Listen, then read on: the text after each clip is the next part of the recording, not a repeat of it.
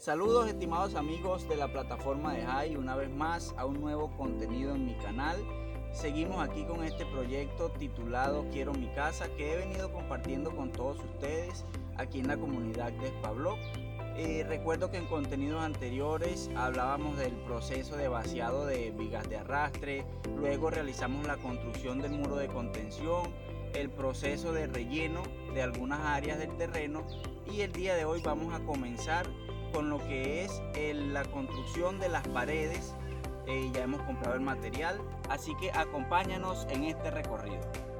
En contenidos anteriores referente a este proyecto había compartido lo que fue el proceso de vaciado de vigas de arrastre y posterior a la construcción del muro de contención, el proceso de relleno en algunas áreas del terreno.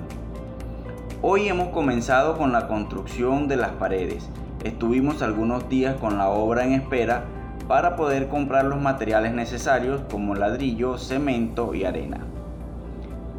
Estamos muy contentos de ver cómo ya nuestra casa comienza a tomar forma.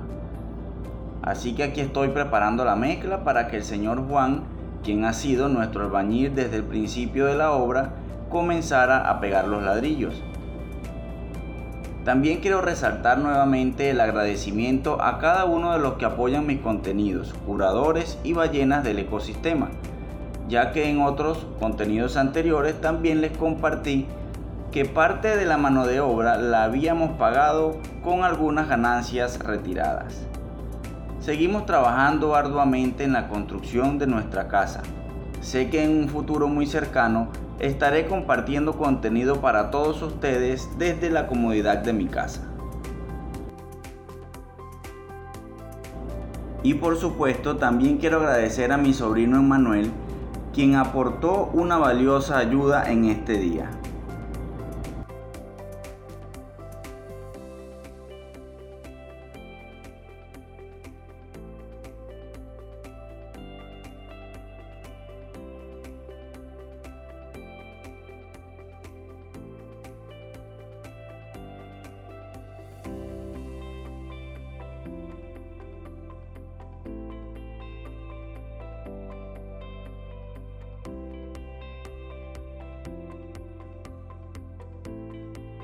Bien amigos, bueno, domingo 17 de diciembre hemos culminado la labor aquí en el terreno por el día de hoy, debido a que tenemos que esperar un pedido que realizamos para el día de mañana.